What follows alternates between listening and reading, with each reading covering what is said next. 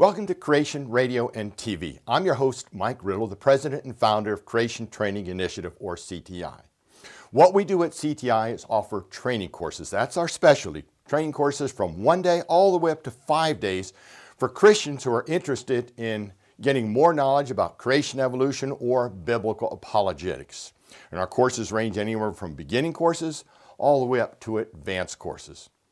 Well, in the last series, we've been talking about biblical apologetics, how to defend your faith.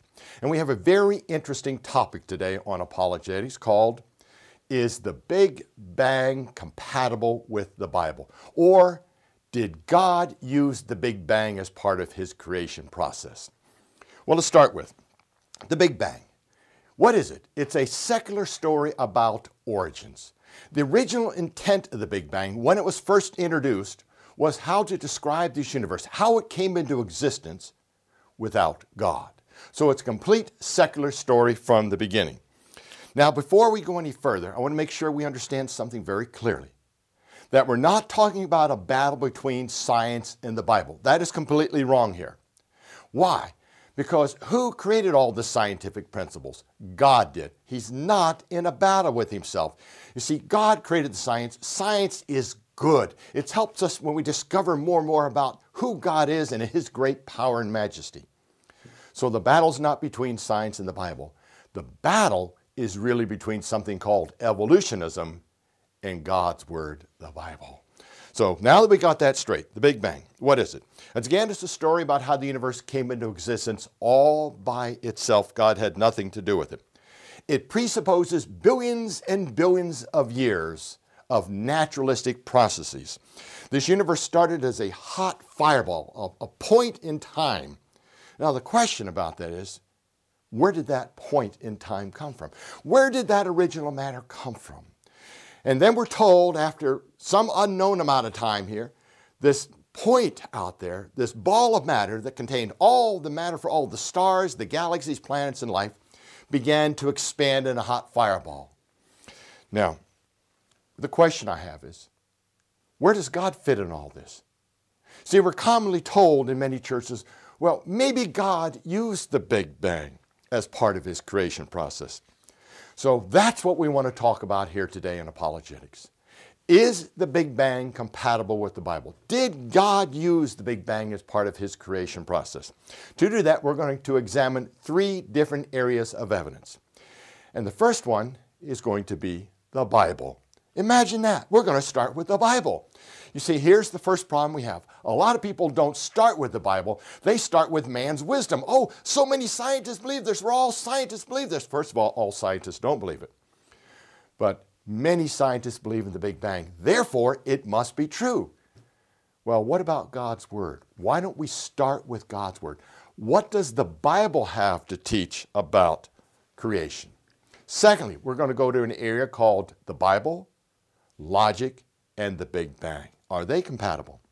And lastly, our third topic will be the Big Bang and science. Does the Big Bang agree with true science? So those will be our 3 evidences we're going to look at. Well, let's start with the Bible here. The Bible and the Big Bang. What does the Bible teach? Well, in Genesis chapter 1, the Bible clearly teaches that God created everything in 6 literal days. However, the Big Bang teaches billions of years. Well, how do we reconcile that? Well, it's going to determine your starting point. Do you start with man's wisdom, or are we going to start with the Bible here? So when we start with the Bible, in Genesis chapter 1, God chose the word day. Now remember, all God's word is breathed through him. It's written down by man, but it's inspired by God. It is true. And in Genesis chapter 1, it reads first day, second day, third day, fourth day, fifth day, sixth day. God specifically used the word day there. And then we see a number with the word day. And everywhere in the Old Testament we have a number with the word day. It only means a day, never a long period of time. We also see that God defined his days, evening and morning first day, evening and morning second day. That always means a day in the Old Testament. And thirdly, in Exodus 20 verse 11, in the 10 Commandments, commandment number 4, God wrote this down. For in 6 days the Lord made the heaven, the earth, the sea, and all that is in them.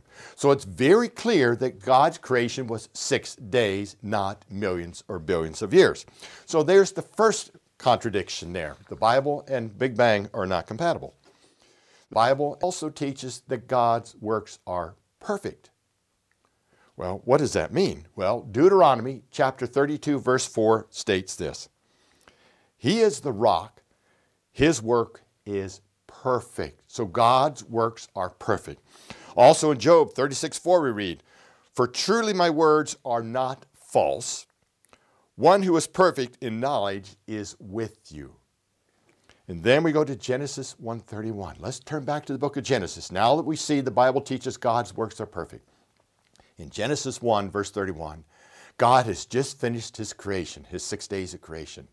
And he makes this statement. He calls his entire creation very good.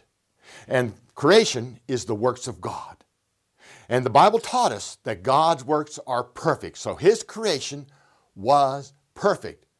But Big Bang cosmology teaches something very different. Big Bang cosmology teaches billions of years of chaos and destruction all going on. Just the opposite of what the Bible teaches. Now, the Bible also teaches that God is the creator of all things.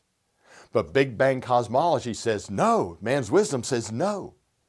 The Big Bang is full of billions of years of, again, decay. And that the stars evolve by naturalistic processes. Galaxies evolve by naturalistic processes. And planets evolve by naturalistic processes. Now let's go to the Bible. Let's go to the Bible. The Bible does teach that God created all things. Well, where does it teach that? Well, how about the first book of the Bible? Genesis chapter 1 clearly teaches again, God created all things in 6 days. But that's not the only place God taught this. We see in his word, all through his word, that he is the creator of all things. For example, again, Exodus 20, verse 11, where God wrote this down in the Ten Commandments. For in 6 days the Lord made the heaven, the earth, the sea, and all that is in them. We also see in the book of Isaiah, chapter 45, verse 12, it reads, I have made the earth and created man on it. My hand stretched out the heavens, and all their host I have commanded. So there in the book of Isaiah, God is the creator of all things. We see it also again in Nehemiah chapter 9, verse 6, where it reads, you alone are the Lord. You have made heaven, the heaven of heavens, with all their hosts, the earth and everything on it, the seas and all that is in them. And you preserve them all. The host of heaven worships you. There's the book of Nehemiah saying God is the creator of all things. We can turn to the book of Jeremiah, chapter 32, verse 17, where it reads, Ah, Lord God, behold, you have made the heavens and the earth by your great power and outstretched arm. There is nothing too hard for you. And then we can even turn to the New Testament, the Gospel of John, chapter 1, verse 3. All things were made through him, and without him nothing was made that was made. We go to the book of Acts, chapter 14, verse 15. The living God who made the heaven, the earth, the sea, and all things that are in him. How about the book of Ephesians, chapter 3, verse 9? God who created all things through Jesus Christ.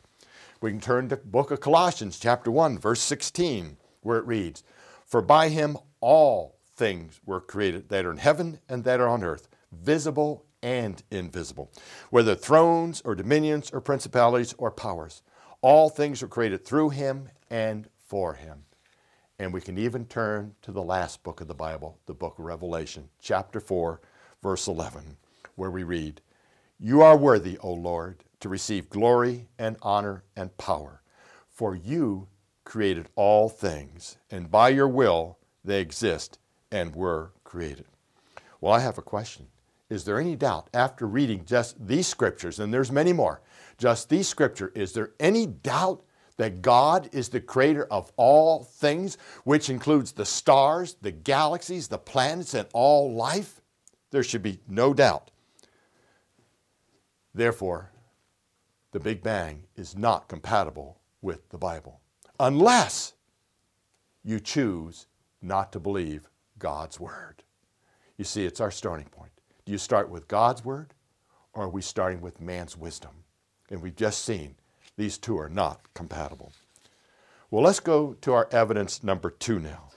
We just talked about what the Bible taught, that God created everything in 6 days, not billions of years, and that God is the creator of all things, not some things, but all things. So our evidence number 2 is the Bible, logic, and the Big Bang. Now, let's take a look at something called logic here. And to do that, we're going to go to something called the law of non-contradiction. It's a law, it's a classical law in logic. And what does it teach? What it basically teaches this: two opposites both can't be true in the same context or same time and place. If you've only got two choices and they are opposite, what that means is one of them's true and one of them's false. It's like looking at a chair in a room and making this statement: that chair is here and it is not here. That is an illogical statement. Either it is here or it is not here, but it cannot be both. That's what we mean by the law of non-contradiction. So let's take a look and compare God's order of creation with Big Bang cosmology and the order everything came into existence according to man's wisdom. In the Bible, it clearly teaches God made the earth on day 1 and the stars on day 4. So notice the order: earth first, then stars. But Big Bang cosmology teaches the stars evolved first, then maybe millions to billions of years later came the earth. Those two are opposite in order. They both cannot be true. The Bible teaches God created the flying creatures, the birds, on day 5, and the land animals, which would include reptiles, on day 6. Birds first, then reptiles. But when we talk about evolution, reptiles evolved first, and then came birds. The Bible teaches God formed this earth out of a watery mass. But evolution teaches it came from a hot fireball. The Bible teaches that land plants were created on day 3 and the sun on day 4. Evolution teaches the sun was evolved on day way before plants. The sun came first, then came plants. And the Bible clearly teaches, and this one's very important, that man was here first, then came death. But you see, evolution teaches millions of years of death and decay, and then came man. That affects the very gospel of Jesus Christ right there, because that teaches death before sin. That is part of the Big Bang cosmology: death, decay, and destruction before sin. So is Big Bang compatible with the Bible? Absolutely not. Both logic and the Bible clearly show God did not use the Big Bang, unless you willfully choose not to believe the plain reading of God's Word. Well, now let's go to the third evidence: science. Let's compare science to the Big Bang. Well, the Big Bang does have many, many scientific problems. The first problem with this is most people aren't aware of this, because they're never taught this in the public education system. We don't even see most of the problems even in textbooks. They're just ignored, censored out. Why? To protect the Big Bang. Not science, but the Big Bang. So let's look at scientific problem number 1, and that is the origin of the universe. This is a big problem, folks. The origin of the universe. Where did the matter come from that create this Big Bang? And let me read you a quote from a science journal here. And it reads this way: prior to the singularity, that's this original point out there that suddenly expanded in space and time called the Big Bang. This original point that contained all the matter for all the stars and the galaxies and the planets. So prior to the singularity, nothing existed. And then it goes on to say this: not space, time, matter, energy, nothing. So where and in what did the singularity appear if not in space? We don't know. We don't know where it came from, why it's here, or even where it is. All we really know is that we are inside of it, and at one time it didn't exist, and neither did we. What a quote! No idea where any of this came from. All they believe is we're here, that's it. But no scientific evidence where this matter came from. This is a big, big problem for evolutionists. Where did the matter come from to create this so-called Big Bang?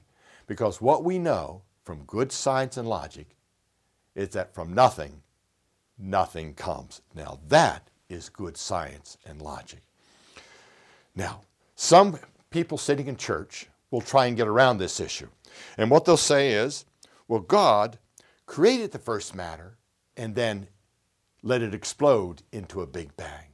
And that's their explanation for how God used the Big Bang. That's how they get around where did the original matter come from. Well, God put it there and then used the Big Bang. Well, I have a challenge to this kind of a statement. Where in the Bible do you find this information that God used the Big Bang? I challenge you on that. Nowhere in the Bible will you see God stating he used the Big Bang. It is not there. It is not compatible with the Bible.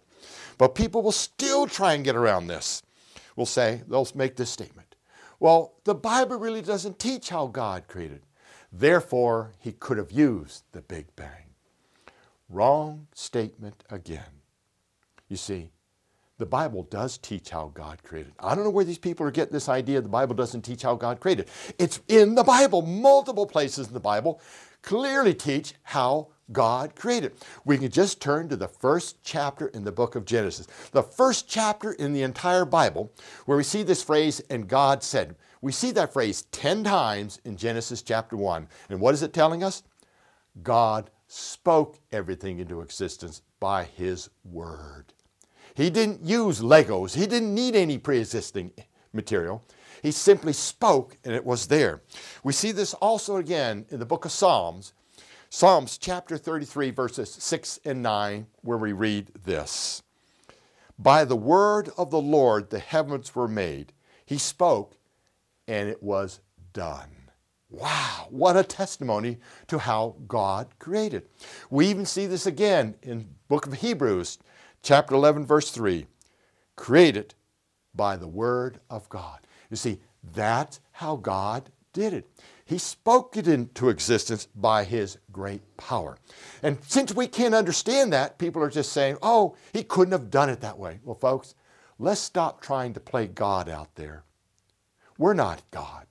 We're part of the creation. And our God, the God of the Bible, nothing is too hard for him. He clearly told us he spoke it into existence by his great power. So that's scientific problem number one. Where did the matter come from for the create the Big Bang? Well, let's go to scientific problem number two, galaxy formation. You see, the Big Bang is unable to explain the origin of galaxies. It is all speculation. Let me read you a quote from a scientist, and it states, "We have no direct evidence of how galaxies were formed or how galaxies evolved." Now, that is the truth of science. We have no idea how the galaxies form. All we have is speculation. It's never been observed. So there's two scientific problems. Let's go to scientific problem number three. And this is star formation. The Big Bang cannot explain the origin of stars. It is only speculation. Now, the standard story is given in high school biology textbooks or in other science books. Let me read you a quote from one of our high school science textbooks, How Stars Form. And it reads, "All stars form in much the same manner as the sun did. The formation of a star begins with a cloud of interstellar gas and dust called a nebula, which collapses on itself as a result of its own gravity. The condensed object will become a new star." That's what they're teaching in our education system. Now, let me recap what they just said there. We get these great big gas and dust clouds out there called nebula, and they rotate around and around and around, and they are doing that. And as they rotate around and around and around, they begin to gravitationally collapse inward due to the rotation there. And that is true. But what they're not telling you is the rest of the story. And the rest of the story, folks, is called science, not belief system. See, as this cloud condenses in on itself, it generates something called heat pressure. And this is something we can measure. You can go to a Physics 101 book and see this information. As that cloud begins to collapse inward, it generates heat pressure. And that heat pressure is stronger than that gravity and will always cause that cloud to expand outward. You see, we're not teaching science anymore. What we're teaching is evolution in our classes. Let me read you some quotes from some scientists, and you're going to notice every one of these quotes by these scientists, and not all are creationists, contradict what we see in our textbooks. Here's one from Dr. Don DeYoung, who has his PhD in physics. I quote, "The complete birth of a star has never been observed." Here's another quote from Jason Lisle, who has his PhD in astrophysics, and he reads, "Star formation has never been observed, nor could it truly be observed since the process is supposed to take hundreds of thousands of years. Gas in space is very resistant to being compressed into a star. Compression of gas causes an increase in magnetic field strength, gas pressure, and angular momentum." There, he gives three evidences that show as that cloud begins to collapse in due to the gravitational collapse and rotation, the heat pressure and magnetic field will all cause it to expand outward. No one's ever observed a star form. Now here's another one from Charles Latta. Now Charles Latta, he's an astronomer from the Harvard Center for Astrophysics, and he makes this statement about stars and formation. Quote, "Despite the spectacular success in explaining the life histories and death of stars, the theory of stellar evolution is incomplete in a very fundamental aspect. It is not able to account for the origin of stars." Now, what are we to make of what we're doing in our education system? We're not teaching science. We're promoting evolution. Now, let's get to scientific problem number 4. Population 3 stars. And that is another major problem for the Big Bang. Population 3 stars. Now, hold on. What do we mean by population 3 stars? Let me explain what a population 3 star is. Well, first of all, the Big Bang, according to evolutionists, can only explain the 3 lightest elements we have out there: hydrogen, helium, and elements of lithium. That's what the Big Bang can explain. That's according to evolutionists. The Big Bang can only explain the 3 lightest elements: hydrogen, helium, and lithium. The heavier elements, where did they come from then? Well, those were produced by stars through their process, nuclear fusion, and their explosion when you burned up all the fuel. Second, what does this mean? That the first stars formed. Now, this is where we get to the definition of population 3 stars. Since the Big Bang can only account for the 3 lightest elements, that means the first stars that formed, and these are called the population 3 stars, were only comprised of the 3 lightest elements: hydrogen, helium, and traces of lithium. That's what we mean by population 3 star. It only contains the 3 lightest elements.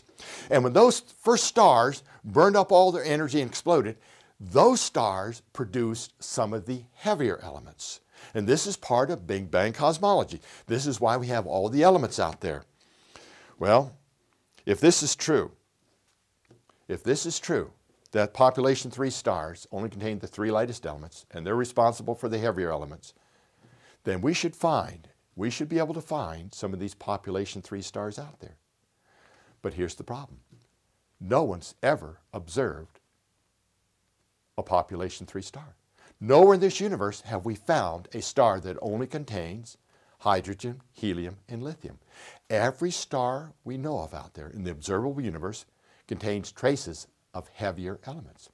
Our own galaxy, the Milky Way, contains about 100 billion stars, but yet not one has been observed to contain only the 3 lightest elements. And those are what we call population 3 stars. That's why we call this a big problem for the Big Bang, missing population 3 stars. Now, let's go to scientific problems number 5. This is called missing antimatter. Now, we're not talking science fiction here now. There really is something called antimatter. Now, the Big Bang speculates that in the beginning, there was no matter, no mass. It was just energy. And this energy started to expand in a hot fireball, expansion of space and time. This is what the Big Bang is called. And as this energy expanded, it started converting some of the energy into matter. However, when energy is converted into matter, it also creates antimatter. As a matter of fact, when energy is converted into matter, we should get equal parts of matter and antimatter. Now, what's the difference between matter and antimatter? Well, that takes us inside the atom. We have those three subatomic particles, protons, neutrons, electrons. The difference is the charge in the particles. For example, in matter, the proton has a positive charge. But in antimatter, the antiproton has a negative charge. So that's the distinction between matter and antimatter. Again, the big problem for the Big Bang here is, where is the antimatter? The entire universe is almost completely composed of matter. Very little antimatter has been discovered in the visible universe. But according to physics, when energy is converted into matter, equal parts of matter and antimatter should be created. So the Big Bang does not fit what we see or observe in science. Now let's go to scientific problem number 6. And this is called scientist. Do all scientists believe the Big Bang? Absolutely not. In 2004, a group of scientists got together and wrote and signed a letter about the Big Bang. Now, here's what they stated in their letter.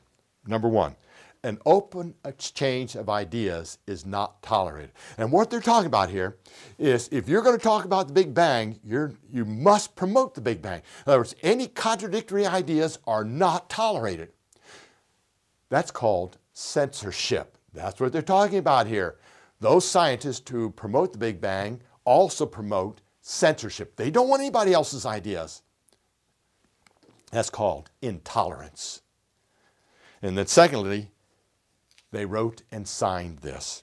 The Big Bang today relies on a growing number of hypothetical entities, things we have never observed. That was 405 scientists signed it. Now, we're not even talking about the scientists we have at Answers in Genesis, the Institute for Creation Research, Creation Ministries International, or Creation Resource Scientists. We're not talking about those. We're just talking about other scientists, many of which are secular scientists. 405 signed that letter saying, we don't have any observational evidence for the Big Bang, just hypothetical stories. Now, we've just gone through 6 scientific evidences that contradict the Big Bang. We had the origin of matter. Where did the original matter come from? No answer. The origin of galaxies, mere speculation. The origin of stars, speculation. Population 3 stars, those stars that only contain the 3 lightest elements. Can't find any of them. They should be out there. The missing antimatter. The universe should be comprised of 50% matter, 50% antimatter. It's mostly all matter. And then there are many, many scientists that do not support the Big Bang. And there are many other scientific problems with the Big Bang. For example, spiral galaxies. As galaxies rotate around and around out there, they gradually lose their spiral shape. So why do we still have spiral galaxies? We shouldn't have them out there. The existence of comets. Comets, objects that circle around our solar system. They lose their mass every time they go around the sun. They shouldn't be there anymore if this solar system is billions of years old. Supernova remnants, that's stars that have exploded in these great big gas and dust clouds. We don't find them big enough to explain millions and billions of years. The flatness problem, dealing with the gravity and expansion of the universe. And then the missing monopoles, as we have in magnets, a north and south pole. We don't have ones out there that just have single poles. And these are just some of the scientific problems with the Big Bang. So the Big Bang, folks, is not a fact. It's not even a theory, because theories have to be observable and repeatable. So why are so many people in church endorsing the Big Bang? Why do they try and insert the Big Bang into the Bible? Well, let me give you several reasons here. Number one, some people sitting in church just believe evolution is true. They believe everything about evolution is true, and God just kind of sits out there and guides it once in a while. Well, that is a result of our education system, teaching only evolution and not science. Secondly, some have never heard the truth about the Big Bang. And those are some of the evidence I just gave you. This is called a lack of education again, not only in our secular schools, but folks, in our Christian schools and in our churches and in our homes. We're not doing the education we should be doing. And then some would just like to be friends with the world. In other words, they don't want to be ridiculed for not being scientific. Well, folks, Not being scientific is a belief in the Big Bang and evolution. But see, they would rather be friends with the world. In other words, they have more fear of man than they do of God. This is a big problem we have. If I don't believe in evolution, if I don't believe in the Big Bang, people might think I'm not smart. That's called rejecting God's word. Who are you ultimately accountable to, folks? Someday we're all going to stand before God and be accountable to him, not these scientists. Another reason, some people just don't believe the Bible's real history. And that presents a major issue here called the Scriptures. When I turn to John chapter 5, verse 46 and 47. Okay, we're going to the book of John, chapter 5, verse 46 and 47. And Jesus makes this statement about the Bible's history. And I quote, "For if you believe Moses, you would believe me, for he wrote about me. But if you do not believe his writings, how will you believe my words?" Jesus believed the Old Testament was real history. He believed what Moses wrote about him. What did Moses write? He is accountable for having written the first books of the Bible, which includes Genesis. And here's Jesus saying, if you can't believe what Moses wrote, how are you going to believe what I say? See, each of those problems I just came out with are about education. We have a lack of teaching going on in our churches, in our Christian schools, even in home. We've got to start equipping ourselves for this. You see, we're not being equipped to defend our faith. And I said home because who is ultimately responsible for the education of our children? Not the church, not the Christian school, but it's the parents, folks. We need to step up and start doing our job. Regardless of where we send our children, we are ultimately responsible for their education.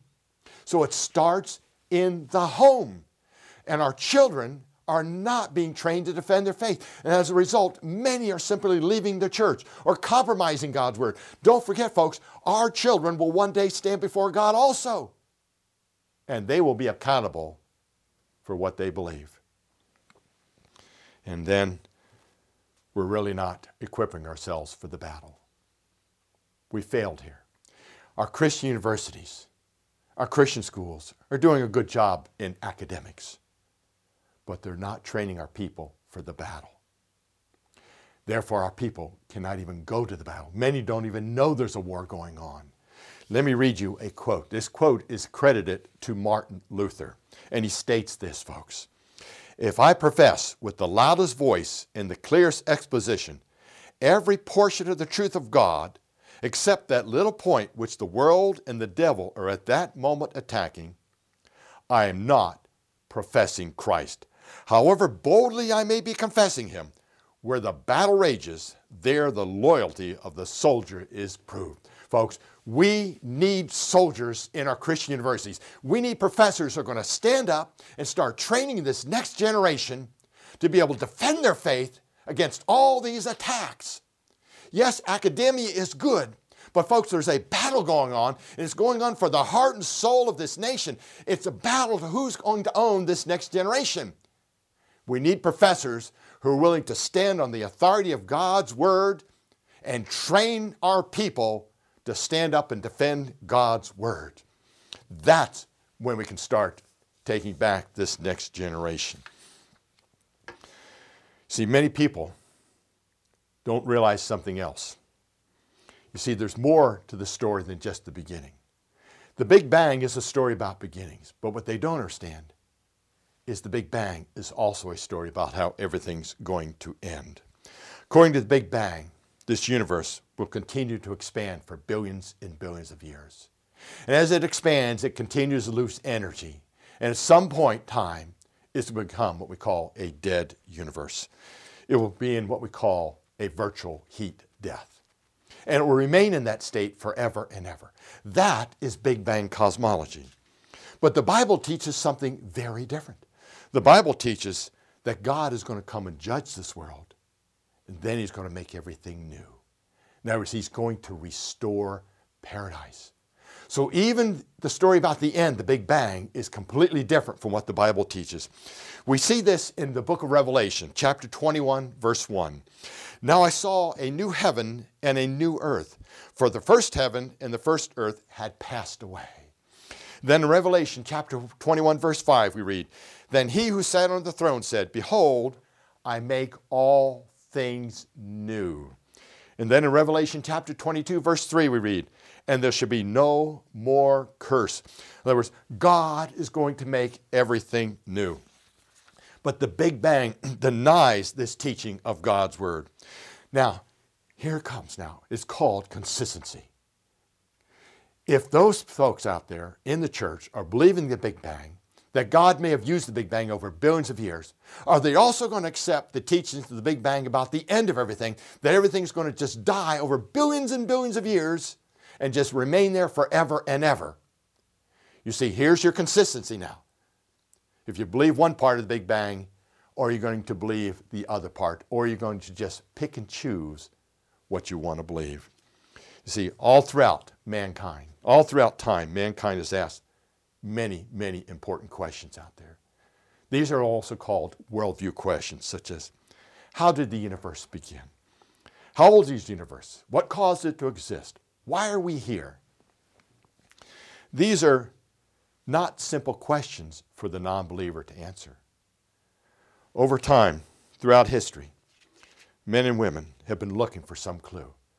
They spent years and years of their lifetime searching for answers to these questions. Where did the universe come from? Why does it exist? Why are we here? Where did we come from? A lot of time and energy has been spent looking for these answers. When folks, the answer has always been right in front of their face. And we find the answer again, and it reads this way. By the word of the Lord, the heavens were made, and all the host of them by the breath of his mouth. He gathers the waters of the sea together as a heap. He lays up the deep in storehouses. Let all the earth fear the Lord. Let all the inhabitants of the world stand in awe of him. For he spoke, and it was done. He commanded, and it stood fast. Thank you, and God bless you. If these lessons had been a blessing to you, you might consider financially supporting the Ministry of Creation Training Initiative. You can do this by going to our website, creationtraining.org. Again, that's creationtraining.org. Your tax-deductible donation of just $20, $50, or more a month, or a one-time gift of any amount will make you an education partner in building an army of Christian educators who can teach the biblical account of creation and train others to be able to defend their faith and be biblically faithful to God's Word as it states in 1 Peter 3:15. But sanctify the Lord God in your hearts, and be ready always to give an answer to every man that asketh you a reason of the hope that is in you, with meekness and fear.